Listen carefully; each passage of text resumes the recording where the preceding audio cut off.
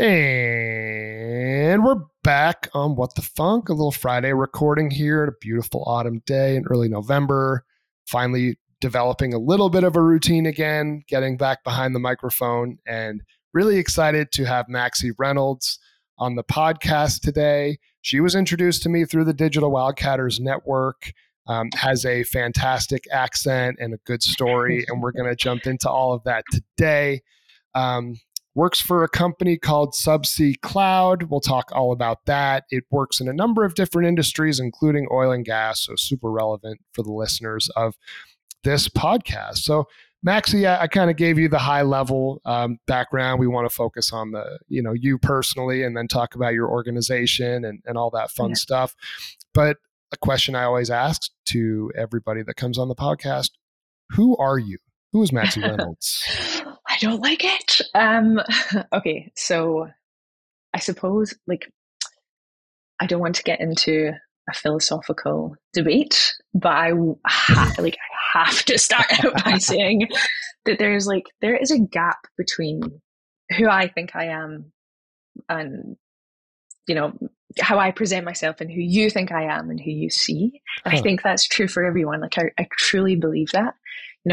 I think we all think that we're sort of presenting ourselves in a certain way, or that we carry ourselves in a certain way, and that our behavior and eccentricities are obvious, but they aren't. And you can see it when you flip it around. When it comes to your perception of other people, you only see the outcome. You're left to rationalize their behavior. So who I think I am may not matter. It only matters who you think I am. But to answer the question, and with that in mind, to answer the question, I think I am one of the luckiest sort of people in the world. I have to be.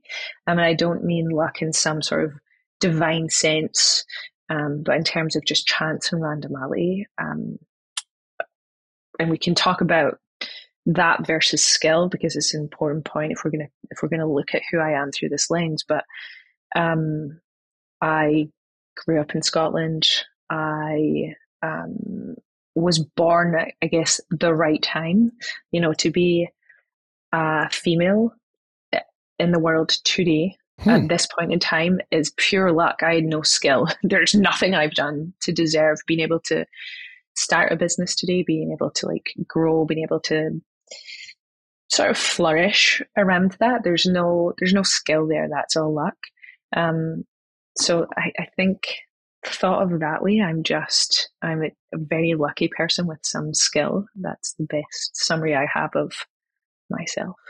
She's a lucky Scottish lass. There we go. That's where we're starting this. Interesting. I mean, so there's, we'll get into more details, but we can get philosophical on what the funk. That's not an issue for me whatsoever.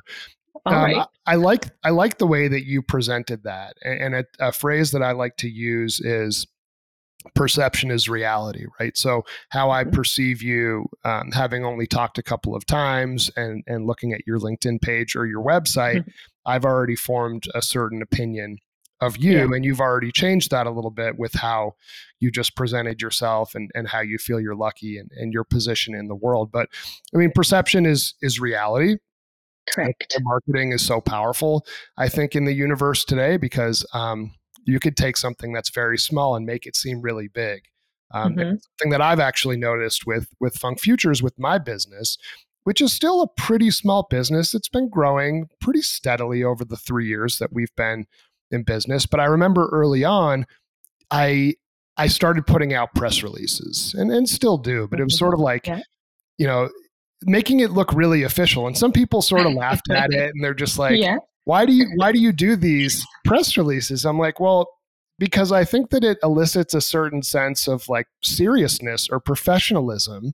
And then you go to a conference or a networking event, people are like, oh, dude, you're out here killing it. And I'm thinking, that's your perception, right? Yeah, you might not know what's really going on behind the scenes, but what you see is, man, Funk Futures just added another client. They just went into a different industry. They just started a recruiting practice, whatever it is. And to them, it's like, man, you're really doing big things. And to me, it's just like, I mean, a lot of people, a lot of companies are doing big things. Maybe they're just not talking about it in the same light. So it's always Correct. been important Yeah. for me to create a perception that then becomes somebody else's reality. Yeah, it works both ways. You can be doing a lot behind the scenes and saying nothing. Like it really does work both ways. I kind of enjoy that aspect of life. I enjoy thinking about it because you can't be right or wrong. Like, when you're guessing for other people. So it just becomes this thought exercise. And I actually really enjoy that too. So Yeah. yeah. You jumped on this morning and I asked you what time it was, thinking that you were somewhere in the UK or in Europe Yeah. overseas. And you go, oh, it's 9. And I go, oh, sorry, we're doing this so late. You go, PM. no, Yeah. it's 9 in the morning. I'm in Yeah. California. I'm like, well, I'm in Colorado. That's easy. My sales guy's in California. So take me through the story. How did a young Scottish lady end up not only running a business, but somewhere in California? Yeah. So okay, let's sort of back into this. So I love California. Little expensive, but I actually do. For I like it real. here. Like so bad. I will be bankrupt by the end of the week if I buy one more coffee. Like I it's know. it's it's not ideal, but it is a sort of a good place.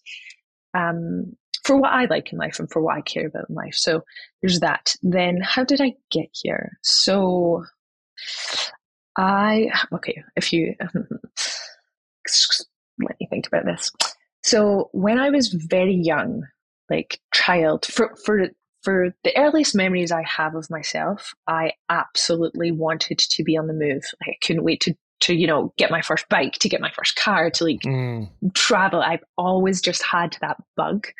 And I moved out of my mum's house like quite young, about 15. So, early in life, and that sort of put the kibosh on my, I guess, potential at the time because I was just a scallywag. I don't know if that's an American word. I was a social nuisance for, for 4 or 5 years after that. I didn't have my head screwed on right. I was sort of rebelling. I didn't enjoy my mother's parenting style. And so all these sort of things. And so I wanted to be an adult, and I got to taste what that is like if you're not going to do that well, if you're going to be a shitty adult, if you're going to make some, choices that you wouldn't want for your own children if you benefit hindsight. So I kind of had that, and then I remembered that I wanted to travel because life was getting harder and harder. And at 18, 19, life shouldn't be hard. It really shouldn't. You chemically it's hard, brain chemically it's hard, but it shouldn't actually be hard. So I started looking for ways to travel, and my granddad worked offshore. And so I sort of knew about that industry. And my stepdad, or really just dad, worked offshore too. And so I went to him. My mum and dad had broken up at the time. And I went to him and I said, could you help me get a job offshore? And he said, no. And I don't know, but if he'd have just said yes and tried and it didn't work out, I might have taken a different path. But he said no. And I'm so stubborn. And it's a trait. It's a bug and a feature in my life to today. Like, I'm so stubborn. It's criminal. So he said no, and I thought, okay, well, fuck you, I'll do it anyway. And eventually, cut to, I get offshore and I go to work for a Norwegian company, and they took me everywhere with them. So I went to Norway. I left Scotland sort of in 1920, went to Norway, went to then Venezuela, Trinidad, Tobago, Nigeria, Bulgaria, like every place. And it was just fun. It was absolutely the best time of my life. No responsibilities, high pay. I loved it. It was so good. And, we're working on mainly vessels, some oil rigs and things like that. So that was sort of that. And then we were doing a lot of work in Venezuela. And I did not want to live there because I had this sense of adventure, but I also wasn't willing to die for that sense of adventure. So fair enough. Thank you. Yeah, it was like a brilliant thought of mine. We came to Miami, and I was like, oh, kind of don't like it here either, but I kind of like America. And this is nearly 15 years ago now. And so sort of closed my eyes, pointed to the map, and I looked like, okay, well, let's go to California. So came here, and then I was starting to, after a few years of working offshore, the day rate started to drop for me. So it's sort of like crude to talk about money, but let's just do it anyway. So when growing up for me, and still for a lot of my friends today, they earn on average about $15,000 per year. That's 15, like 1-5. 1-5 in Yeah. Scotland. Like it's, we don't earn a lot of money. We're there's some poverty within that country. Sure. And so I'd walked into this job and I was earning $14,000 a month. And like, I didn't know what to do. I didn't have a clue what designer things were. I didn't know how to spend that money. So it stayed in my bank because I didn't care about nice hotels. There was just no place to spend it. And I've actually still got some of it. So I'll take some if you're. I mean, if you're willing. Well, with inflation, we're right. rich. I can afford coffee. So I then I'd done a few things. I went to work in stunts for a little while in California because I live in Los Angeles and that's the industry. Well, it's part of the industry. I'd done that. But I also had these long distance degrees from working offshore for, all those years, close to a decade. So I ended up with a job in Australia in cybersecurity, and then came back to America because my visa had run out and they were like, no, you cannot stay here. Came back and then worked in what's called red teaming, social engineering red teaming. And that is where perception matters most because you're physically breaking into buildings. Like that's the job. Because I can logically hack into a computer, right? Like, well, not no problem, but it's possible. It's possible. And if I can just gain access to your physical server, it doesn't matter how good your software is or how good your digital defenses are. Like, how are you defending your actual physical assets? Mm-hmm. And so we were breaking into different buildings, government buildings, and those people have guns, by the way. No surprise.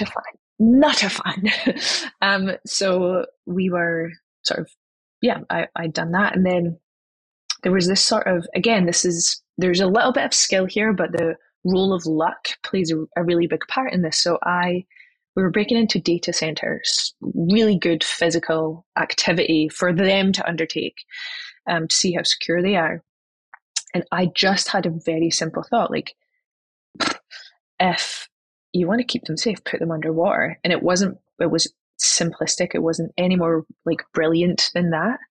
And so I'm like one of the few people on earth, and I'm not being like hyperbolic or uppity or egotistical. Like, I just happen to be one of the few people on earth with a cybersecurity background plus a subsea engineering background.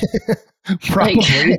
Yeah. Like, there's not many of that. So then I went to someone I'd worked for before and said, like, what do you think?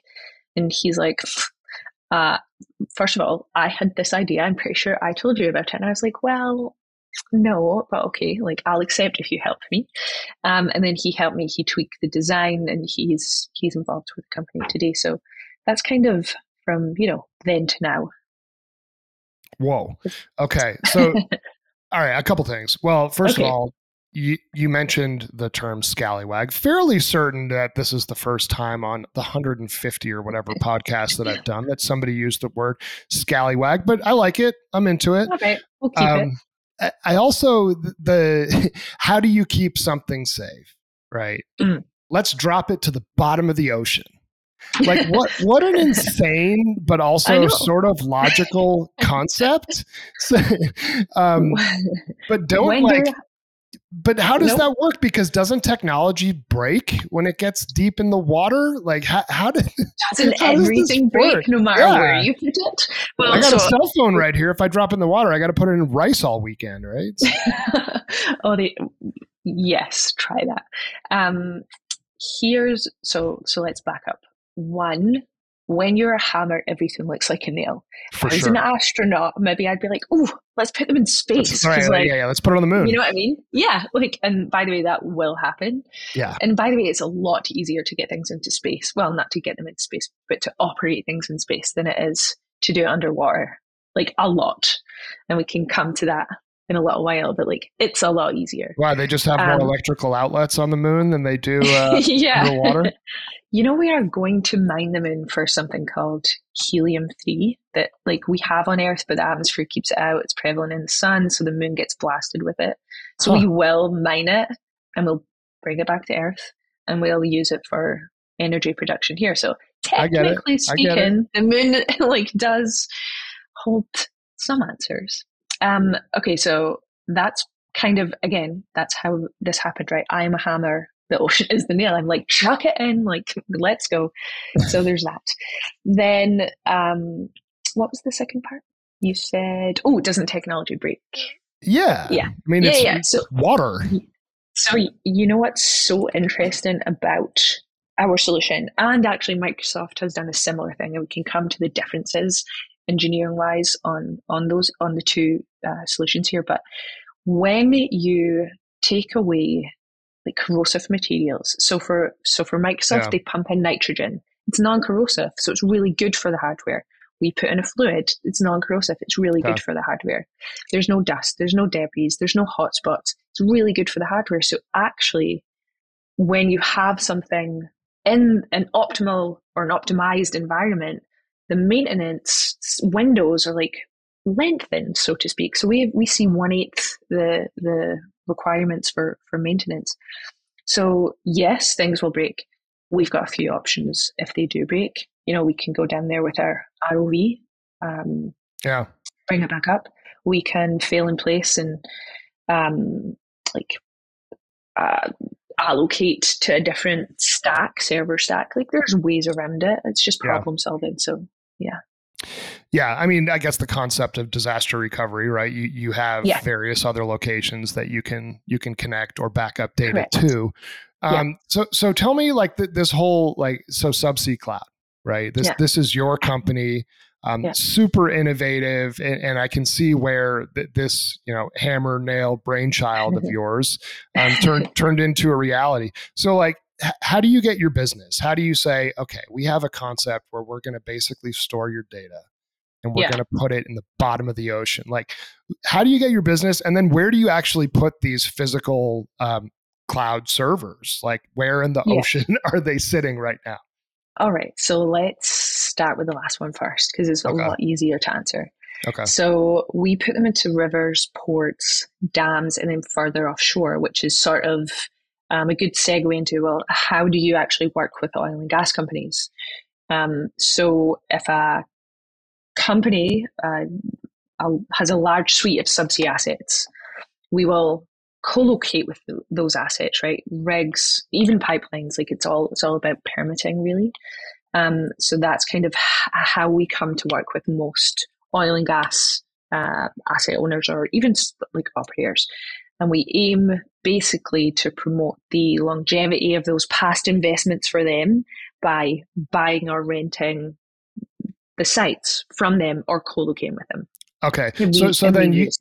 So then you would like an ideal target for you would be somebody who drills offshore, right? They already have platforms out there. They're already producing massive oil wells. Yeah. They've got a zone. They've already got the permitting taken care of. And now you're saying, okay, and also we can add this feature, right, to what you guys are already doing and bring additional value where you already have all the complicated stuff out of the way. This is simple. Yeah, it's mutually beneficial in a few ways. So one, carbon credits. We co-locate beside you and you don't use us. Fine, let us pay you in carbon credits, which have become important to the asset owners.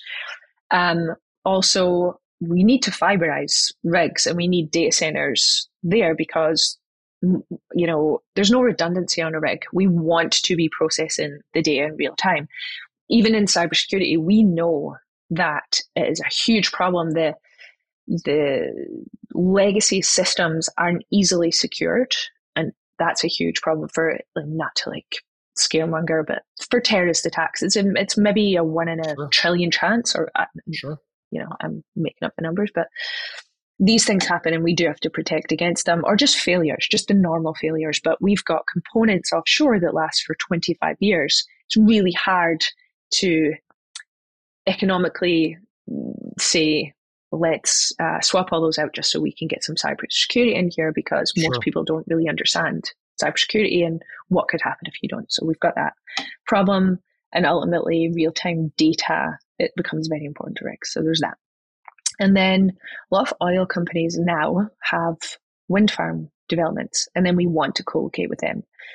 So that's kind of how we work with them. And then you asked, how does this happen?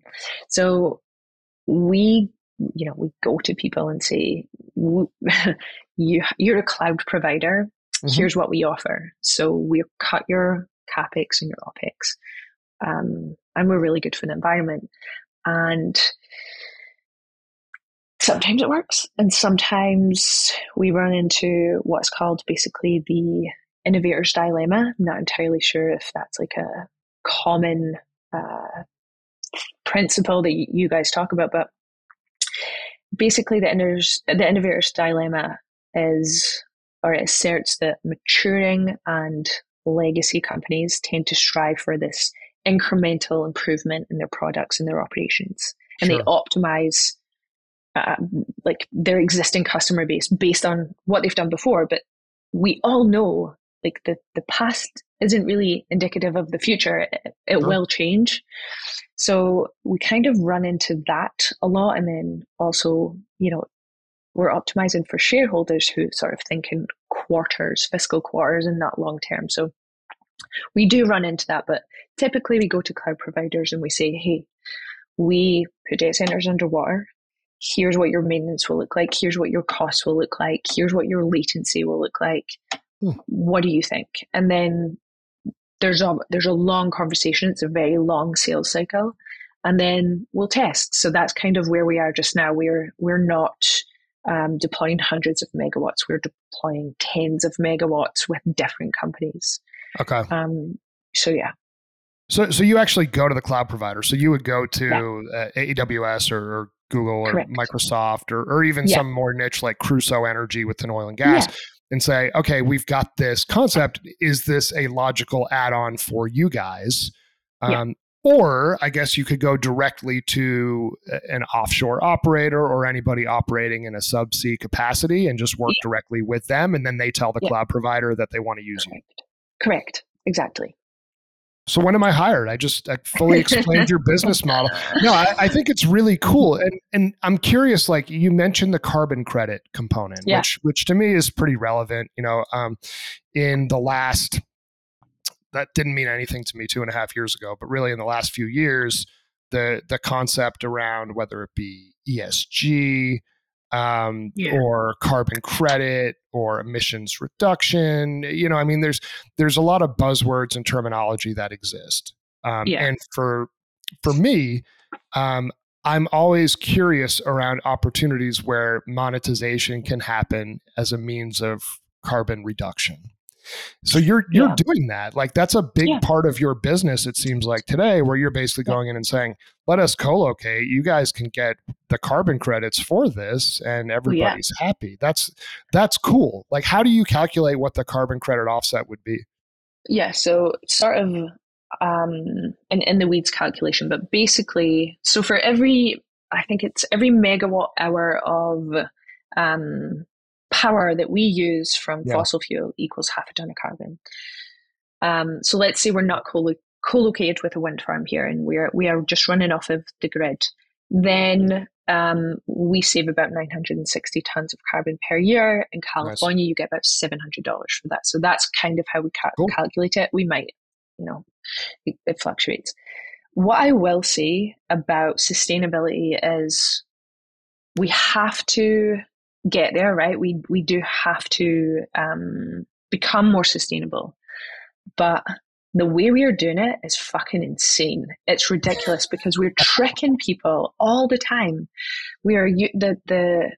I don't have a bad relationship with journalists. I might after this next thing that I'm going to say, but I really respect journalists, but I can't get behind these like sensationalized headlines about things like carbon capture. What a waste of time. But because the government wants it to look like, well, we're doing something now, instead of doing the right thing, but it might take 5 or 10 years, we're doing this now and it's great. No, it isn't. It's absolutely like one of the worst things that we can do. And the other thing is like just renewables by themselves. Yes, we can generate quite a lot of power or energy, but you can't get it. There, attenuation exists and storage challenges exist. So like you have to have this respect for the reality and where we are right now, which we absolutely do not have. And that is then like amplified by the media not telling us the truth, because it's extremely hard to go into the technical components of renewables and carbon capture and understand the math if you don't have that background. And it's not sexy to talk about. So even if I want to talk about that to someone, they're not willing to listen because you're talking in numbers, and like that's the best way to present it, but it's not the sexiest way to present it. So I have a huge issue with our current like landscape, how we're presenting to people. And the other thing is, and I promise you, like, you can have a word in a minute, but like the other thing is our reliance on oil and gas, instead of going down in the last 20 years, it's gone up. Our dependency has gone up. And there's four things, like these four modern pillars of society that we absolutely cannot or will not do without. Steel, how are you going to build your houses? How are you going to build your buildings? Everything else we use steel for. Cement, not going to happen. Ammonia, we'll literally, half the world's population will die because fossil fuels equal ammonia.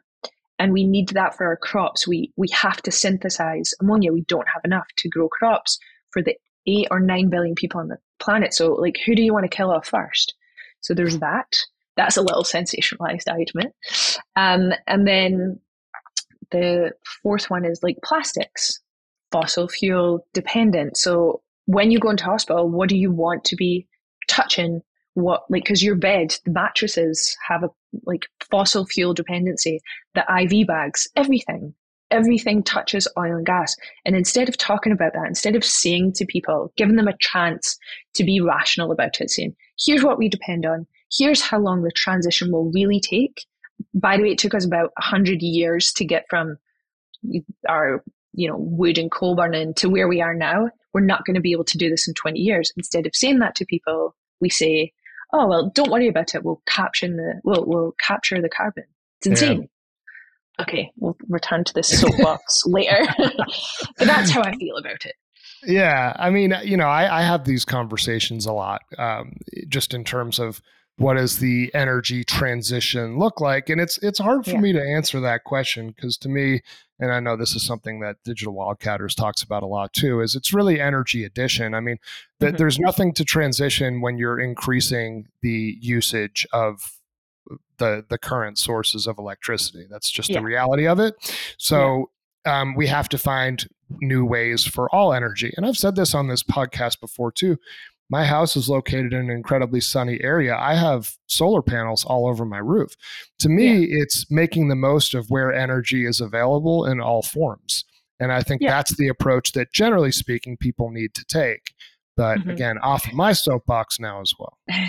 Well, there's like something else to be said. So there's this like dichotomy that companies are responsible for some of the emissions and we are responsible for others, but actually it's not really worth the categorization, I don't think. For instance, I drive a car, but a company made that car. If you look at the supply chain and how much just CO2 and other gases are involved in that, it's one thing, but here's the other thing. We underprice our like commodities, and we underprice our resources, water being the worst victim, and also oil and gas. Yeah. I shouldn't be able to drive a truck. Like I shouldn't be able to afford to do that, but I can because the fuel is underpriced. So either we need to increase are the cost it is to buy, because then the incentives become aligned. People shouldn't be driving and I know like this is not a popular opinion, but we shouldn't be driving these SUVs. If you're one person, like, get a smart car. Now there's a different aspect of Oh, this, which is there's the critical safety. European in her coming out. We should. Why do you guys have all these big trucks? No, it's just But America. no, We but always want something bigger. I know, but all of us do. We're all grown in size, but aside from that, so like, I don't want to fight with people over their size of cars. I really don't, because what the companies could do is they could make the engines more fuel efficient, which is far better than what we're doing with electric vehicles. Electric vehicles are not the answer here for so many reasons. One, when you charge it, most likely you're charging it with fossil fuel. So like, or coal. What? Or coal, yeah. And here's the other thing, like, and I don't know if your audience is going to be so like turned off by these technicalities, but when you drive your car, if it's an SUV or a smart car, it doesn't matter, right? You drive it, the fuel gets consumed and it sort of comes out the back. And it gets lighter. That doesn't happen in an electric car. It keeps its same weight the whole time. So the lower you are on battery, the more battery power it has to use, because the load is heavy. So then you're charging more than I'm fueling, because your car stays the same weight. Now, is that like, it's a silly point of view. It kind of doesn't matter, but it's just something else to think about. No, it's fascinating. And you're making me think. I'll probably have to sit around and think all weekend now. Thank you, Maxie. Really appreciate that. Live a life. Just live one day in my life. It never stops. The chatter never stops. Yeah, well, I like it. You're touching a lot of different parts of both energy. The have to understand the carbon market, have to understand the subsea space, have to understand the data space, have to fundamentally understand oil and gas and energy as a whole. So it's cool. I think you have unique insight for this. In terms of like the way that you look at oil and gas, since this is an oil and gas centric podcast, do you feel like your growth opportunity is substantially within the oil and gas space, or what other types of companies, is it maritime industries and verticals, will you see your most significant growth? I think in order to care about growth for my company, I have to want and try to create an ecosystem that is not dependent on any one sector. Like, my goal here as CEO, the vision is to have like a very large ecosystem with subsea cable providers, subsea asset owners, wind farm owners. At some point we'll get to tidal. At some point we'll get to, offshore solar, things like that. So it's sort of, instead of, there's this economy of scale, I guess, that exists for us, and we have to care about it all. So yeah. So it's diversification. That's going to be your key to growth. Correct. Like. Yeah. You're hired. You're good at this. You can just sum up all the things that I like succinctly or non-succinctly say. Yeah. So I'm not like a particularly smart person, but I think everybody has their own superpowers, right? Yeah. And I think one of my superpowers, and I'm going to pat myself on the back right here, is that I can take fairly complex concepts and then explain them in a way that a layman would understand it. I think in part because I'm a layman. So it takes me a while to say, okay, what exactly are you saying? What does this do? And then just enough life experience, and I can be like, okay, it's this. Because so many times I've been taught things in my life, even oil and gas, it took me a long time to really understand the whole oil and gas ecosystem and the concepts, because it wasn't really taught to me in a way that was digestible. Eventually I started to figure it out, and I think, okay, how can I explain a very complex, engineering-centric, technical industry to somebody who really knows nothing about it other than putting oil and gas, getting an oil change and putting gasoline into their vehicle. So understanding like, okay, it wasn't necessarily explained to me in a way that I could digest it immediately. I want people to be able to take the Cliff's Notes of really what it is. And then how deep they want to go from there is kind of up to them. So honestly, Yeah. I think it's genius. It's such a life skill because you can be the smartest person in the room. You could be able to do every calculation. You could be a Yeah. physicist. It doesn't matter if you can't explain it. Then it just exists in your head, and that's just no good. So I really appreciate that brand of smartness because it Huh. really is smart. Well, thank you. And now I guess since I'm making this is my podcast, so I'm making about myself. Sometimes both my parents are teachers. My dad's a retired professor. My mom is an elementary school art teacher. So I think I probably learned from them, right? Mhm. Okay, let's take things. I mean, psychology as a whole is like incredibly difficult to fully understand and comprehend, Yeah. right? But my dad would take these concepts and then create examples and relate it for college students in a way that they could actually understand it. One of the classes that he taught that I loved, and one of the fun things about having a dad who's a professor of anything or professor of psychology was I grew up in Plymouth, New Hampshire, and Plymouth High School was right here, and about a half mile away was my dad's office at Plymouth State University. So sometimes after school, if I had time or in the middle of the day, I would just walk down and my dad would be at the chalkboard and I'd sneak into his classroom and sit in the back. Right. I love it. And then That's start like to my take notes. dream. Yeah. And then he'd turn around and I'd raise my hand.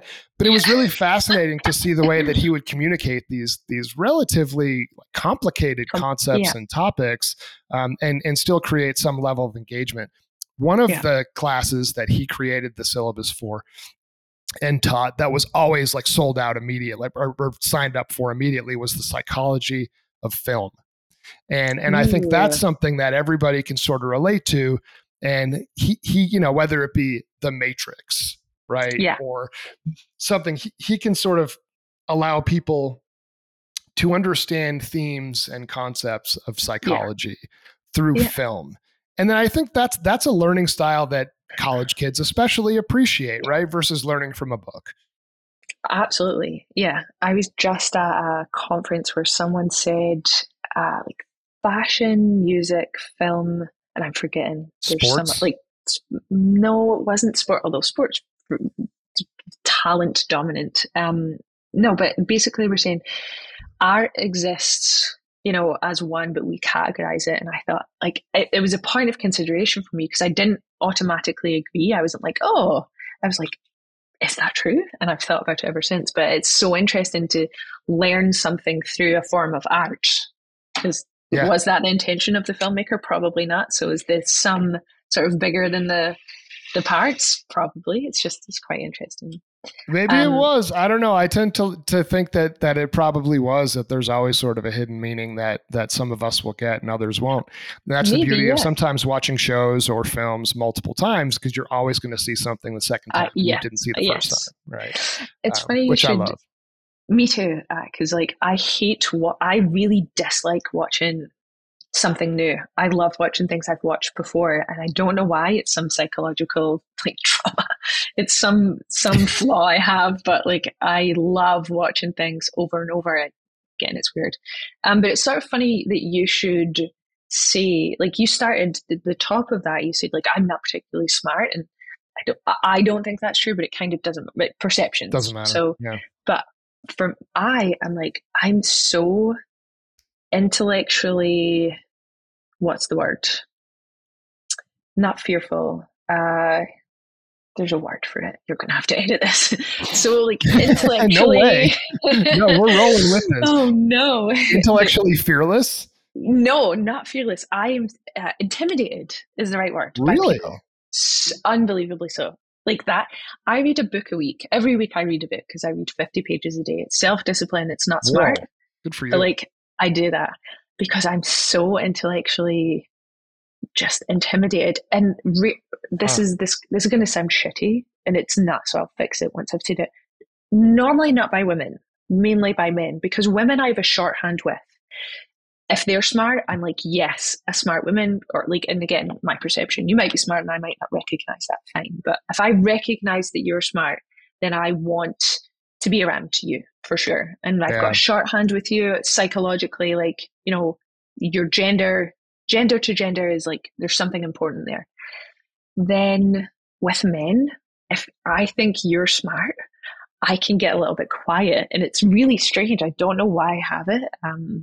But that is why I strive to be informed and know things down to the last detail. Like I can tell you exactly, like we're pumping out about 4 billion tons of crude oil, and that means that like that's 5 billion cubic meters, and globally we've got 30 billion tons of CO2, and we're about to put that underground. But so we're going to put double the amount of CO2 underground as storage than we are pumping up oil. There's no reason for me to know that. There's no reason for me to recite that to you, but I know it because I'm so anxious about being caught out not knowing something. It's a real challenge. So I like that. I mean, yeah, it's, I mean, to bring it, I'm a sales guy, right? That's sort of been my career path and training. And one of the things that I do that I really enjoy, one of my friends is actually a sales professor at Bentley University in Massachusetts. And he has probably about a dozen or so different sales leaders or entrepreneurs that are kind of sales centric, speak to his college kids every semester. And he always asks me. It's a huge honor and I love to do it. And the questions that the students ask, they're very prepared. They did their research. They looked at my profile. They looked at my website. They did their background, their homework. I love it. And they'll come in and they're generally like very authentic and vulnerable, I feel like, in the questions. And in the last one that I presented, probably about a month and a half ago, something like that, one of the students, it was a young woman, she's probably 20, 21 years old. She said, how do you, like, I'm just generally kind of a nervous person. I don't like speaking in front of large groups. Like, how do you have any advice for me on how I can not be as nervous when I'm going in and presenting to an audience? And I said, and especially if I'm trying to sell them something, now you're adding like a whole nother layer of nervousness. Yeah. And I was like, I think it's a couple things, right? Experience is going to help you just doing more and more of it. You're going to start to view these situations as more comfortable versus just intimidating, anxiety inducing, and challenging. But even more than that, like, what are you worried about? You're worried about getting called out and not having an answer to a question. Yeah. Right. And looking like you're a fool and losing all the respect and credibility of everybody that you're actually trying to do business with in that room. So to bring it back to what you said, Maxie, how do you get rid of some of that fear or some of that, fraud or whatever you want to say? Yeah. It's really having as many of the answers as possible and then understanding if you don't have that answer that you can go ask somebody else who does, right? That it's okay. Yeah. But that took so much time to be able to figure out, right? But truthfully, like, as researched as you are, you still know you're not going to have the answer to everything. And sometimes just that acceptance is okay. And like, I have like a brand of this intellectual intimidation that is sort of, it's there, but it's slightly adjacent. So I can say, if you asked me a question in a casual conversation and I have to say, I don't know, I'm actually okay with that. Yeah. It's that you and I could sit down. You know what? Oh God, this is like therapy. As I sit down with a man, I can't explain this. I automatically feel like you're equal. Now, if I say something and then it's wrong, or I don't know something that you know, does that make me not your equal? So it's probably around there, but it actually never happened to me. But it's such a fear. So it's sort of, if you ask me who I was at the start, I'm just barely getting through life, but it's all of us are. I know. Right? I mean, I really like that you are vulnerable and open and really genuine in this discussion. And I would also just say to you, like, you're not only an entrepreneur, you're a female, and you're somebody who's figured out like very complex, challenging concepts, whether it be cybersecurity, subsea, cloud, data. That people will probably be intimidated actually talking to you. It's most likely going to go in the other direction, right? Which is probably wild for you to hear, but it's the truth. And I have a great deal of respect for what you've built, because it's a lot of stuff that I can't really even wrap my mind around, let alone, okay, how do you program an ROV to go, deep to the bottom of a body of water to go fix an electrical issue with a cloud-based data server? It's insane. The concept is insane. And I give you a lot of credit for going after it. Like, good for you. Thank you. I have, of all of the things I have, and I would love for people to understand what it is so that they can sort of cultivate it in themselves too, some people at least. I have like a very high self-actualization. If I can do Yeah, something, then I will just do it. Like sure. that's my, I guess, ethos in life. If I can do it, then I will do it, because why wouldn't I? And I hope I'm so glad not that many people are like me. The world would be fucking chaos, but I'm so happy that I get the enjoyment I get out of life because of those thought patterns. I love it. I love it. So final question for you. I said 45 Yeah. minutes. Of course, we're Yeah. going past 45 minutes because you're a fun one. Here's a question, right? So you're technical, right? And I think part of Mm. your strength is taking ideas and actually executing on them. Do you have any advice either for your younger self or other entrepreneurs that create a concept, right? And a technical solution and actually turning that into a business? Like how do you look at that? Because it's one thing Yeah. to have an idea, everybody has ideas, but actually turning it into a profitable, revenue generating, viable business. Mm. Like some of your learnings, any thoughts, any advice you'd have to some of our Yeah. younger entrepreneurs here? For anyone, you're right. We all have ideas. I've had some good ones and some bad ones. The thing for me in business is you have to be solving a problem, and that problem should matter, right? Yeah. So Yeah. um, I that's the way to love think about that. it. And that's, I'm not belittling. Okay, so for instance, I just put my hair up into a band, and that band's going to snap bits of my hair. I don't care, but someone out there does care about their hair, so they're going to make a band hopefully one day that doesn't snap That hair. doesn't Great. snap. So your problem, how it weighs on you, how you see that problem, I don't think is a problem. I'm never going to try to solve that. I think data is a huge problem, and here's a solution to it. So find the problem that you care about, that matters, and solve it. And then what I would say about building a company is there's no, much like parenting, there's actually no like blueprint. There's no manual that comes with it. So For for sure. me, what I've like distilled or reduced it down to is I am a problem solver. That is my job. So I have a solution. The problem is like, how do I get people to adopt it? And I go with that. And then there's these tiny other problems just within the big problem, but it's just constant problem solving. If you Mm. can't do that, if you don't like doing that, then it might be really hard for you. But honestly, viewing it that way is very helpful. Find the find the goal, go towards that by solving problem by problem. Like that's the secret. Love it. Love it. Maxie, where can people find you? What's your website? Do you have any social media pages you want to direct people to? Things like that. I have LinkedIn and I'm fairly active on there. Because I've got to keep up with those pesky men on there who are running the world. So LinkedIn for sure. I just recently created a Twitter. I think it's like underscore Maxie Reynolds, something like that. I don't know. Okay. I'm not active on there, so I probably wouldn't bother. And then my site is just subseacloud.com, and Subsea we Cloud.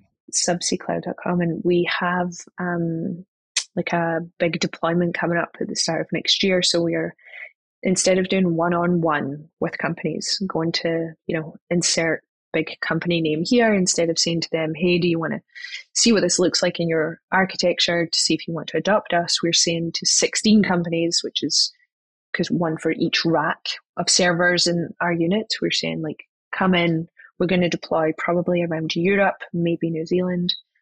And I think we'll make a little press release for that, make ourselves feel a little bit important. Back to the top.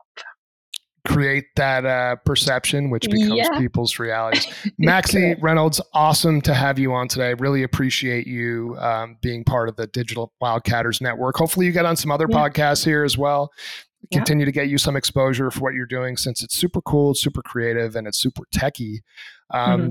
But enjoyed getting to know you better. Thank you for coming on. For everybody listening, especially our oil and gas audience, anybody offshore, Subsea Cloud, check them out. Yeah. Thanks, Maxie. Thank you so much. Thank you.